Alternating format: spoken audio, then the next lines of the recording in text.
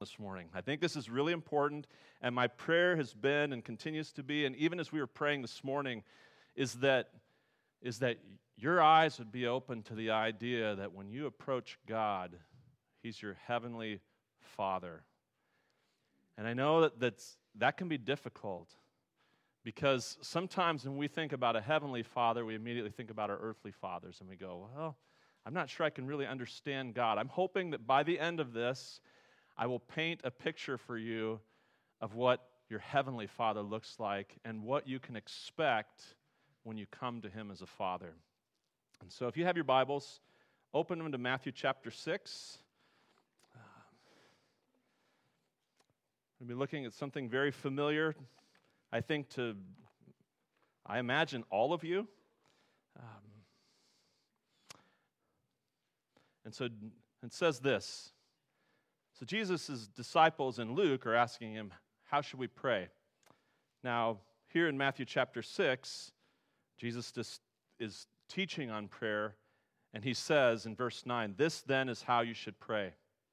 Our Father in heaven, hallowed be your name, your kingdom come, your will be done on earth as it is in heaven. Give us today our daily bread. Forgive us our debts, as we have also forgiven our debtors. And lead us not into temptation, but deliver us from the evil one." And I'm going to go ahead and tack on the thing that might be there and it might not be there. For yours is the kingdom and the power and the glory forever. Amen. Now, if you weren't here last week, we're beginning our year with an emphasis on prayer. When I talked to the elders, kind of the beginning of the year, I said, hey, what do you guys think we should be teaching on this year? The two things that came were prayer and Jesus. I was like, well, that's kind of Sunday school answers, but if you really think about it, what else is there, right? What else is there but Jesus? And so this year we're going to begin looking at prayer, and then we're going to begin our time for most of the rest of the year, all the rest of the year, in Luke's gospel. And so we're going to be looking at the Lord Jesus Christ, the things that He said, some of the parables that He told. But today, and for the next several weeks, we're going to put an emphasis on prayer. Now, last week, we looked at the idea of corporate prayer. And in Acts chapter 6, we saw that the early apostles put an emphasis on two ministries that they felt and that we talked about would be equally important. And that was the ministry of prayer and the ministry of the Word of God. Both go hand in hand. You really can't have one without the other, right? Because prayer is important because it's how we speak to God, and the study of God's Word is a way that He speaks to us. It informs our prayer. How else are we going to be able to say, God, your will be done on earth as it is in heaven, if we don't know the will of the Lord? And God has given it in His Word. And so as a church, there are two things that are very important to us. And again, I point to the wall, to our values. Being biblically measured. We want to preach and teach the Word of God. Verse by verse, book by book. We don't want to miss anything that Jesus has said to us. Anything that the Holy Spirit wants to say to us. We want to get the whole counsel of the Word of God. That's one emphasis, one pillar of the church, if you will. Being biblically measured, and not only just reading God's Word, but allowing it to inform and measure our lives. Equally important, and something that we're trying to continue to emphasize and bring to equal importance as a church, is this idea of being prayer-focused. Prayer is important. The Scripture says, and it teaches us to pray without ceasing, right? Pray at all times, with all prayer, with all supplication. In everything, by prayer and supplication with thanksgiving, make your requests known to God. We studied that when we studied Philippians chapter 4. George Mueller was asked how much time he spent in prayer. You know, everybody know George Mueller? He's the one that ran an orphanage. He's the one that funded his whole ministry on faith. Never asked for a dime. And God provided over and over for him. George Mueller was a man of prayer. He was the man he give us today our daily bread. Today. Or milk. Yeah. Here's what he said. I live in the spirit of prayer. I pray as I walk, when I lie down, and when I rise. The answers are always coming, he says. Prayer was a way of life for George Mueller, and prayer should be a way of life for us as well as believers in Jesus Christ. With that said, prayer can be challenging, right? Can it? I mean, can prayer just be challenging? Right? How do I approach someone that I can't see? Right? And what do you say? Like, what do you say to the God of the universe? What do you say to the God of heaven? How should I address God? Honestly, sometimes in prayer we can just fumble around kind of awkwardly. I'm not really sure what to pray. And certainly, don't ask me to pray out loud with other people, right? You ever feel like that? Like, what if I say something wrong? What if I don't do it right? Guess what? You're not alone. You are not alone. In fact, Jesus' disciples, right? They're with Jesus. Jesus' disciples are asking him to teach them how to pray. And so guess what? Here's the encouraging part. Prayer is something that you can learn to do, right? If the disciples would ask Jesus, hey, teach us how to do this, well, then you can learn to pray. And just like the disciples, guess who we get to learn from? Jesus. And he's given it to us right here in his word. And so as we open this morning, I want you to realize that this prayer, our Father in heaven, hallowed be your name, your kingdom come, your will be done on earth as it is in heaven. Give us today our daily bread. Forgive us our debts as we also forgive our debtors. And lead us not into temptation, but deliver us from the evil one. You know what? That may be a good place for you to start. If you don't have the words to pray, that's where you could start. Now, the Lord's Prayer isn't so much prayer to be prayed as a model that should be followed, right? This then is how you should pray, is what Jesus says there in verse 9. He says, this then is how you should pray. In other words, the NASB says it this way, pray then in this way. In other words, maybe along these lines, pray. He's not telling them, hey, pray these exact words. This is the formula. Pray this. Someone asked me, so why don't we recite the Lord's Prayer every week?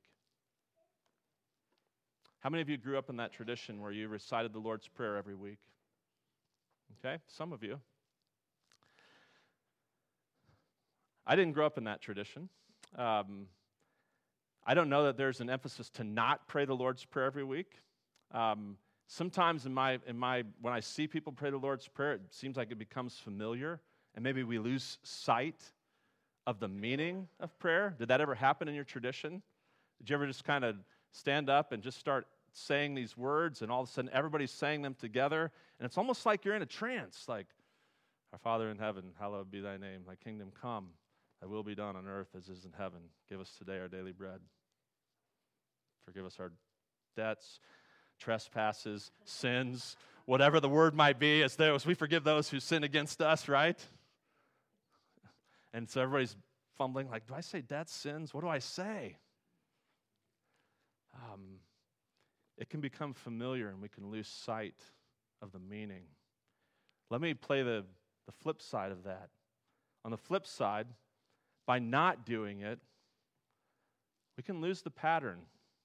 We can lose the purpose of our prayer. Oftentimes, if we don't keep the Lord's Prayer, the Lord's agenda in mind, we can reduce God to be somebody that we go to just meet my needs, thus making ourselves the focus of prayer. Jesus is teaching his disciples to follow this pattern, this model. So why? What is the purpose and focus of prayer? I would argue, and we'll talk about it in the next couple of weeks, the focus of prayer is on the glory of God. You see, prayer isn't trying to get God to agree with me. God, here's my agenda. Now you accomplish this, right? Prayer isn't trying to get God to line up with what my needs are. No. Prayer, what he's teaching here, prayer is aligning my will with God's will, right? God, I want your will to be done, your kingdom to be done on earth as it is in heaven. Give us, forgive us, lead us. The entire focus of this prayer is God and his will. And we don't have time to read all the prayers in the Old Testament and New Testament, but what you'll find when you read these prayers, the focus is on God. The focus is on the glory of God. Oftentimes when you read these prayers, it's like, Lord, magnify your name through this request, right? May your name be great. May your will be accomplished, and may your name be known in all the earth because of the way that you move, God. You ever pray that way? You ever say that to God? You ever just have that? You ever just have that in your gut, like, God, you have to do this, right? You have to do this. You've got to move in this person's life. For your own sake, for your own glory, God, move. Do you ever do that? Do you ever just get that adamant with God, that passionate with God? You can. It's okay. It's a perfectly good motive to want the glory of God, and the motive of God and for God to be magnified is a perfectly good motive. It's a reason to plead with God over and over and over and over again. It's a reason to relentlessly pray for people that they would come into relationship with Jesus. I had one name on my prayer list for years and years and years. If you look through my journal, you'd see this person's name over and over for the last a long time, years. Man, this week, I saw God do something in this person's life, and it was so encouraging to me. God, you did hear me? Finally? I've been waiting for this day for a long time. Man, I was just like, woo, praise God. Bring glory to God. Thank you, Jesus. Don't stop asking. Don't stop praying. Don't lose hope. Don't lose sight of what God can do. God wants to accomplish his will and his kingdom's purposes. And so how do we address him? How do we address God when you begin praying? He says, our Father in heaven, and that's where we're going to look this morning. We approach God as a father.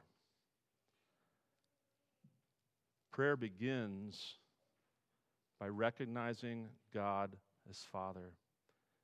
Do you realize, and maybe you know this, and maybe you've thought about it a little bit, when you call God Father, there are so many ramifications behind that.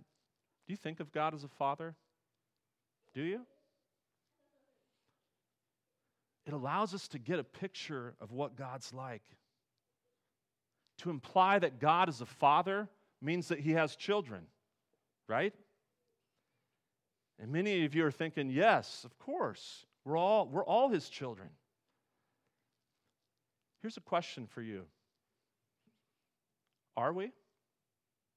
Are we all children of God?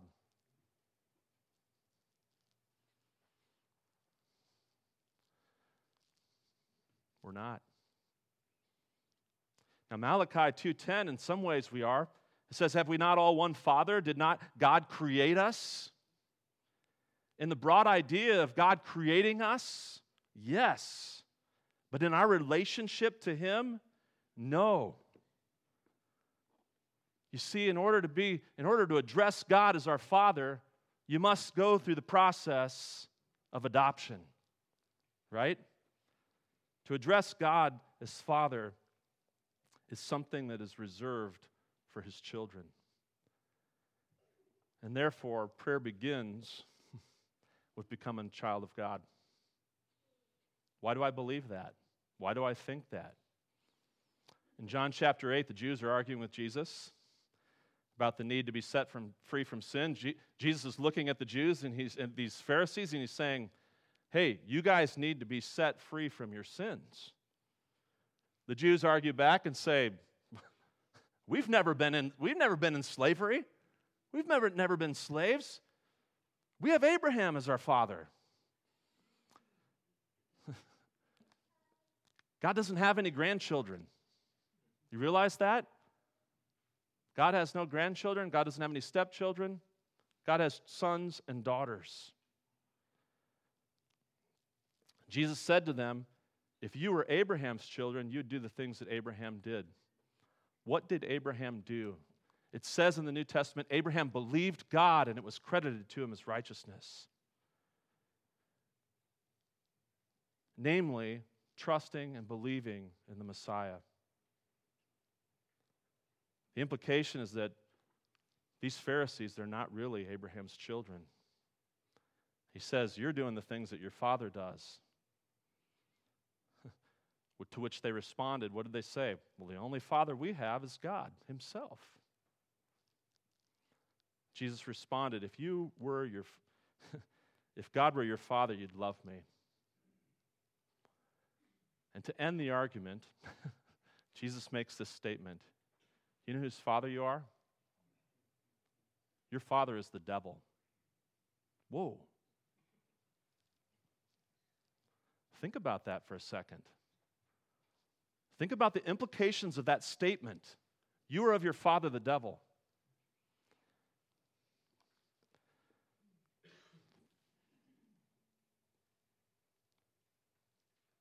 It implies that God has that there are two families, right? There are the children of God, and there are the children of the devil. Where are you? Right? It begs the question. How do we become a child of God? I want to call God Father. John 1:12 makes it clear, but as many as received Him, to them He gave the right to become children of God.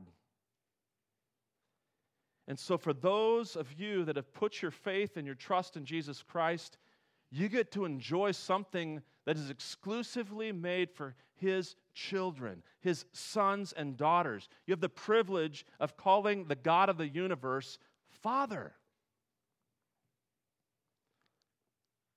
Have you repented of your sins? Have you received the Lord Jesus Christ as your Savior? If you have, then God is your Father. And if not, you have another Father. It's the gospel truth. Now, that doesn't mean that God stops loving. Doesn't mean that God doesn't love you, that God doesn't want you to come to repentance in Him and faith in Him. God is pleading with you this morning. If you're here and you don't know God is your Father, come to me. My desire is to adopt you as a son, as a daughter. When Jesus began using this word Father, it would have brought up so many thoughts. When we look at the Old Testament and we see this view of God as Father, this teaching of God as Father would have been radical, even for the Jews. You see, the Jews were familiar with God as Father in a broad sense, right? When you read the Old Testament, you see the word Father over and over. As I was reading this week, John MacArthur helped me. He made these 5 observations from the Old Testament about how the Jews would have seen God as Father. You see, they would have seen the begetting of God as an act of the Father, right? In other words, God birthed this family, this nation. And so, in a sense, in 1 Chronicles, they would have called him the God of Israel, our Father, right? It's a title for God, the God of Israel. He's the one who has born and given us this nation and made us a people. In the concept of Father, the Jews saw the nearness of God, because in this idea of Father is this idea of a family relationship. It's unlike any other relationship. It's not like a relationship that you would have with your uncle, a relationship you'd have with your cousin, a relationship you'd have with your friend or your neighbor. No, you're a son and daughter. You're in this family of God. They would have understood this. They would have understood and seen the concept of God, the Father, in the way that they saw his loving grace. One of my favorite scriptures is Psalm 103. It says this: "As a father has compassion on his children, so the Lord has compassion on those who fear him." See, they knew something of the love of God. They knew something of the love of the Father. The Jews would have, in the Old Testament, would have seen the fatherhood of God in terms of his guidance. In Jeremiah 31:9, it says that they will come with weeping. They will pray as I bring them back. I will lead them beside streams of water on a level path where they will not stumble, because I am Israel's Father. And so the Father was constantly giving them guidance, bringing them back. But all of that idea didn't make God maybe intimate or sentimental or close to the heart, because the fifth thing that they saw was that because God was their Father, they were required to obey him. And that's true. That was their part. God would do the begetting. God would be the one that would be near. God would be gracious. God would guide them. Their response was to be obedient to him, as a son or a daughter obeys their father. Hopefully. We'll get to that here in a second. But as time goes on, and we get into the 400 years of silence between the Old and the New Testament, this idea of God as Father begins to go away. The prophets are silent. Nation of Israel begins to lose this concept of God as Father. They'd moved away from this idea of a relationship where they're talking, there's a back and forth to God, to this idea of religion. And so when Jesus comes and he makes this statement, "Our Father in heaven," this would have been a radical thing for them. What? He took this term, "our Father," and shocked them. And Jesus uses it over and over and over again in his teaching. When you read the Greek here, "our Father," it's the idea of pater, right? Paternity. I was disappointed when I read that this week, to be honest, because I went into this scripture with the assumption that when Jesus spoke this word Father, he was using a much more intimate term. My assumption going into this is that he was using the word Abba, using the word Daddy.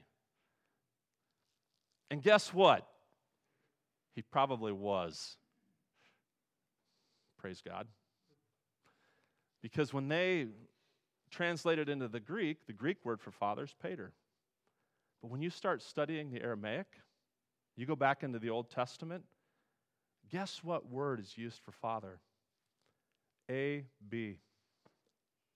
Isn't that interesting? That's fascinating. Jesus is going all the way back to this father heart of God, using something that they actually would have understood. It would have awakened something in them that they hadn't known in a long time. God being a father. But Jesus didn't just keep it there. Jesus magnified it. This isn't something we would ever actually call God Father. Now you're telling us to call God Father? You want us to describe him in this intimate father-son, father-daughter relationship? Yep. That's what I'm doing here.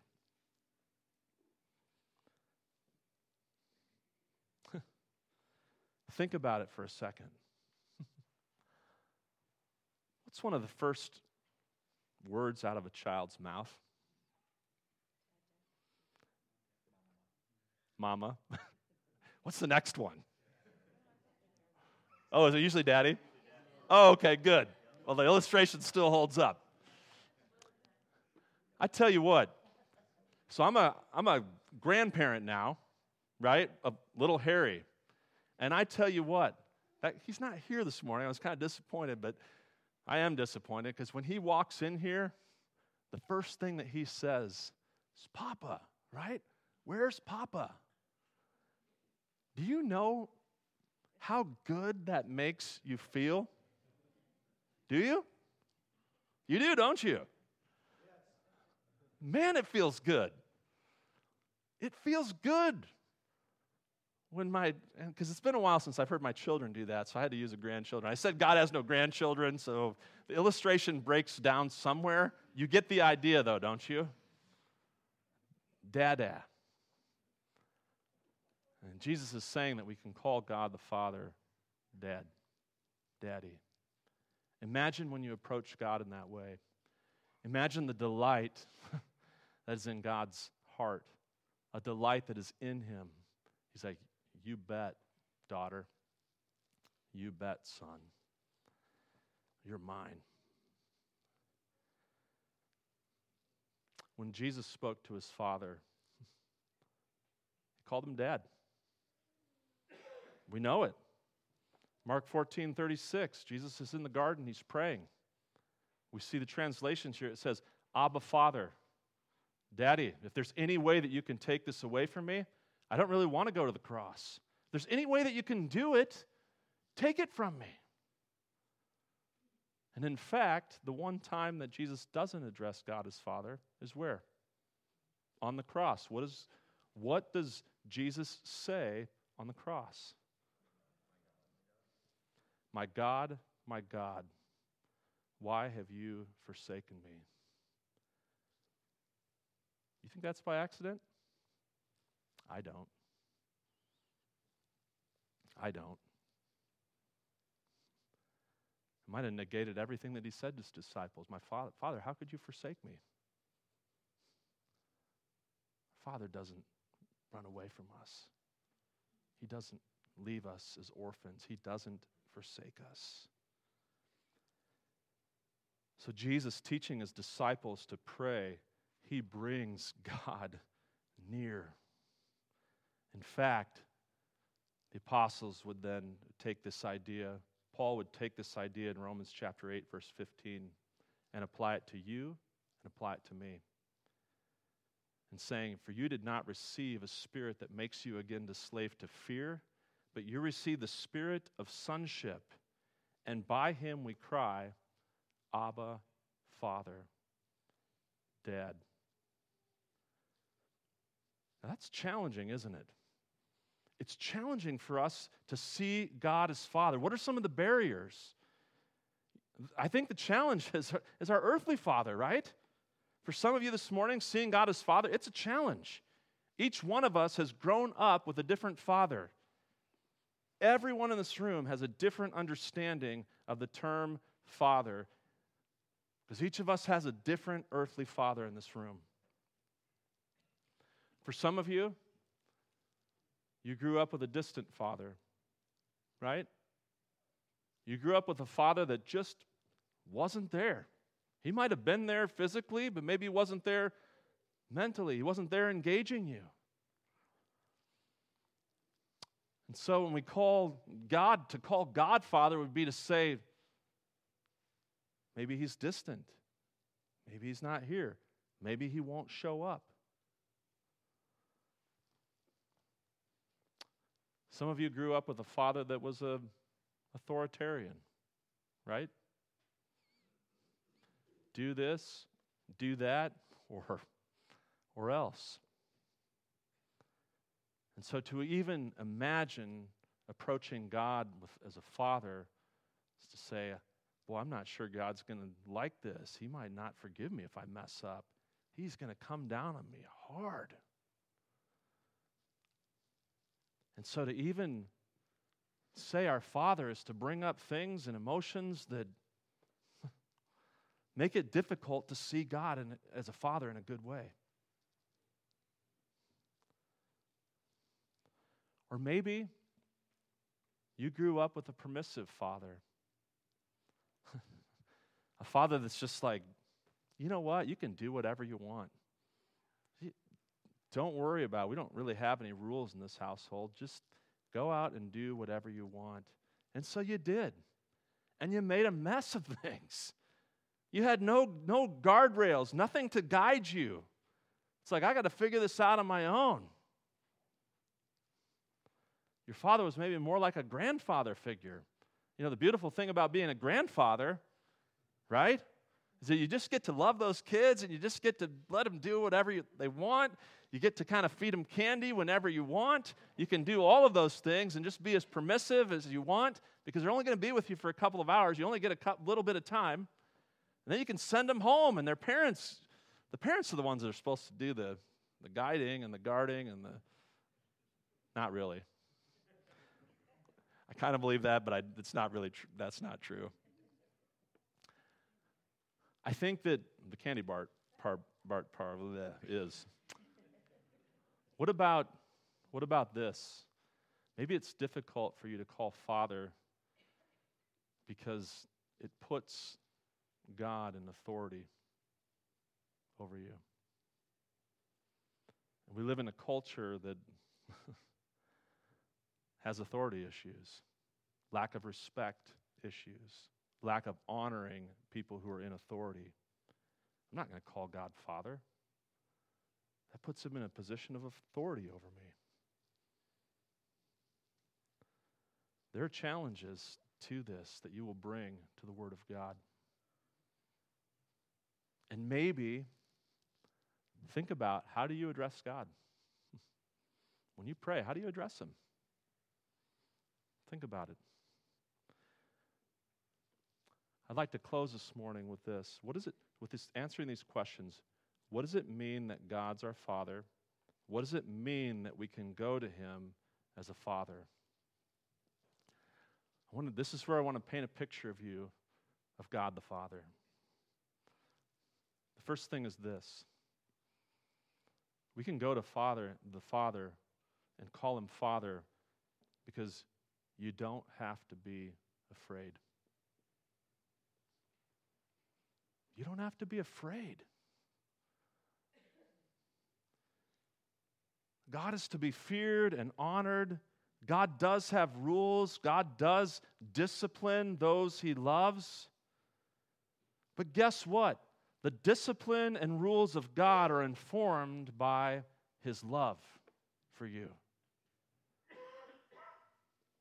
God, your Father, is loving. He's a caring Father. He's gracious. God the Father is slow to anger. God the Father abounds in love for his children. God the Father abounds in love for you. Man, maybe that's not the kind of earthly father that you had. If that's you, you have a heavenly Father who loves you, gracious, slow to anger. You don't need to be afraid to approach God.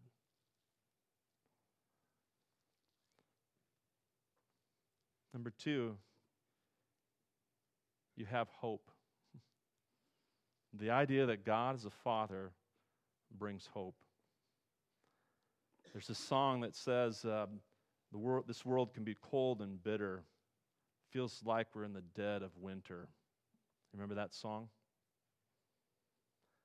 This world can be ugly. It can be hostile.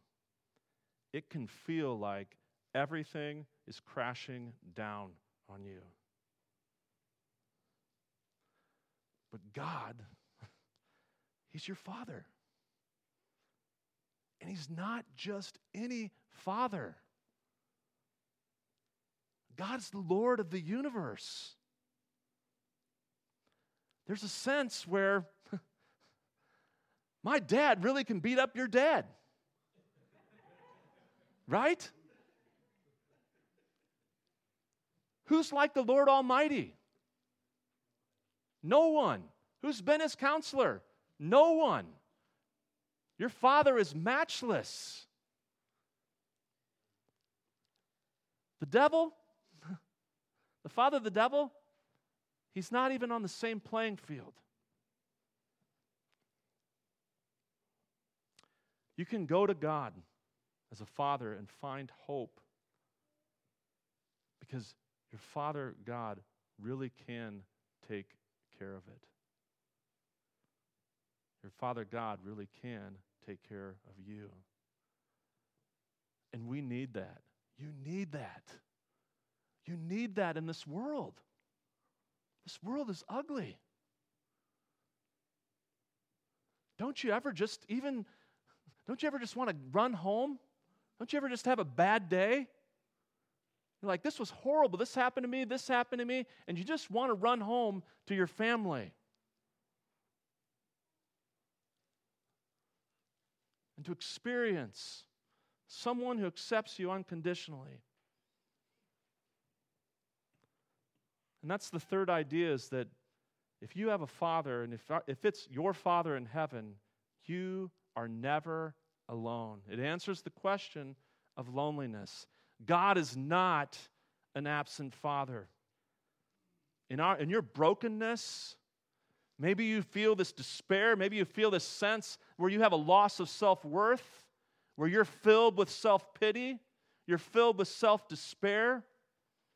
You can wonder and you can ask the question, is there anyone who loves me? Is there anyone who sees me for who I really am? And God the Father says, I'm here. You are never alone. You were created by your Heavenly Father, and you are infinitely valuable to Him. God looks at you. He sees your worth. He sees your potential. He will never abandon you, much like a good earthly father would never do. A good earthly father looks at his kids and he sees the potential. He says, man, I can see where you're headed. I can see what you're doing. Maybe you didn't have that. Guess what? If you're a part of God's family, if you're a child of God, you have that. You are never alone. Number 4, you're part of a family. It doesn't say my Father who art in heaven, does it? In fact, none of this prayer is singular in the sense. It's all corporate, it's all plural. Guess what? You're part of the family of God. You're part of something that's bigger than yourself. You see, I can do this. I can become extremely self-focused. I can become really selfish. And then I look at this prayer and Jesus teaching his disciples how to pray. Man, there's no singular personal pronouns here in this entire prayer. It's all about us. It's all about the family of God. Prayer embraces the family of God. We can't be selfish. It means we pray for each other. We pray for God's will to be done in each other's lives. If your prayers are all about you and what you need, you're missing the point.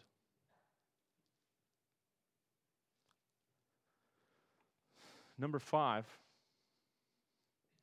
what does it mean that we have God as a Father? Guess what this? It means that you have the resources of heaven.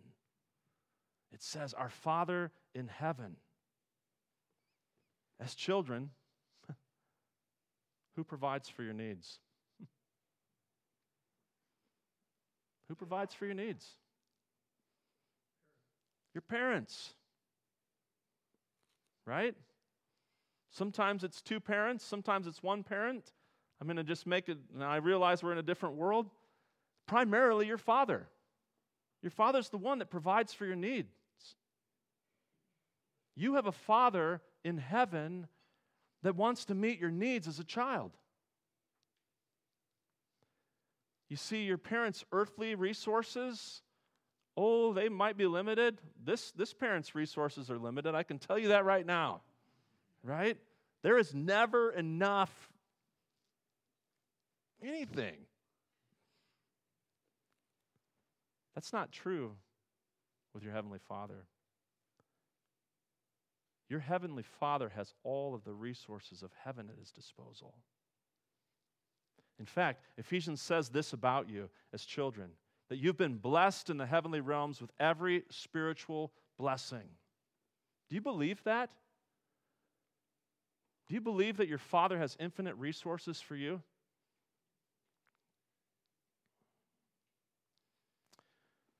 The fifth or sixth, two more. You have safety and security as you obey Him. This probably isn't a popular concept, but if God's our Father, then we should obey Him. We should follow Him. We should listen to what He says and do it. I realize that's not popular in today's culture.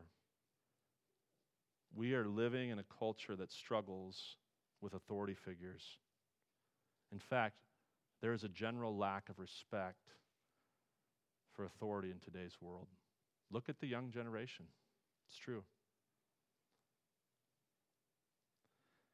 As an earthly father, I have rules in my home that I expect my children to obey, and I assume you do as well as parents. Jesus gives us that model. Jesus respected and obeyed His Father. He said, "Not my will, but yours be done." When was the last time you said that to your parents, children? Okay, Dad, I really want to do this, but not my will, but yours be done. Try that sometime. You might find a permissive father after this. Just kidding. Whoa, you can have anything you want now, child. Wow, that was really good. Thank you. Yeah, that's right. Jesus is teaching His disciples to do the same thing. He's saying, you have a Father, and He's to be obeyed. Your will be done on earth as it is in heaven. And the last thing is this, is that you have infinite wisdom at your disposal. Think about this for a second. How often in your life do you just not know what to do? Ever happen to you? Some people just know what to do all the time. Curtis, you don't know what to do all the time, do you? Yeah, I'm with you. I feel like I never know what to do. You know how often my prayers to God go? I get in the car, I start my day, and I'm like, Father, I don't know what to do in this situation, Lord. Father, I need your wisdom. I need you to give me the answers to this situation because I don't know what to do. You have an all-wise, all-knowing Father. He doesn't just see the present, He sees the future, He sees the past, He sees all of it, and all at the same time. Scripture tells us if any of you lacks wisdom to ask God.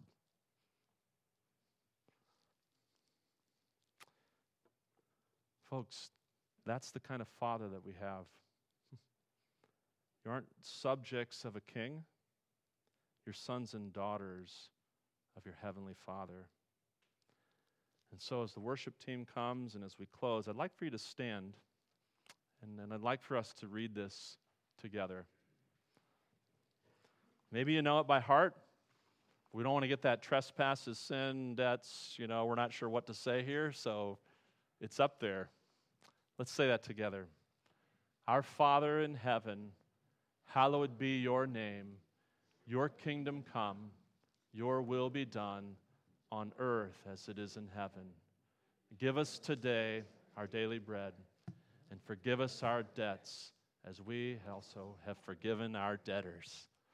And lead us not into temptation, but deliver us from the evil one. For yours is the kingdom and the power and the glory forever. Amen.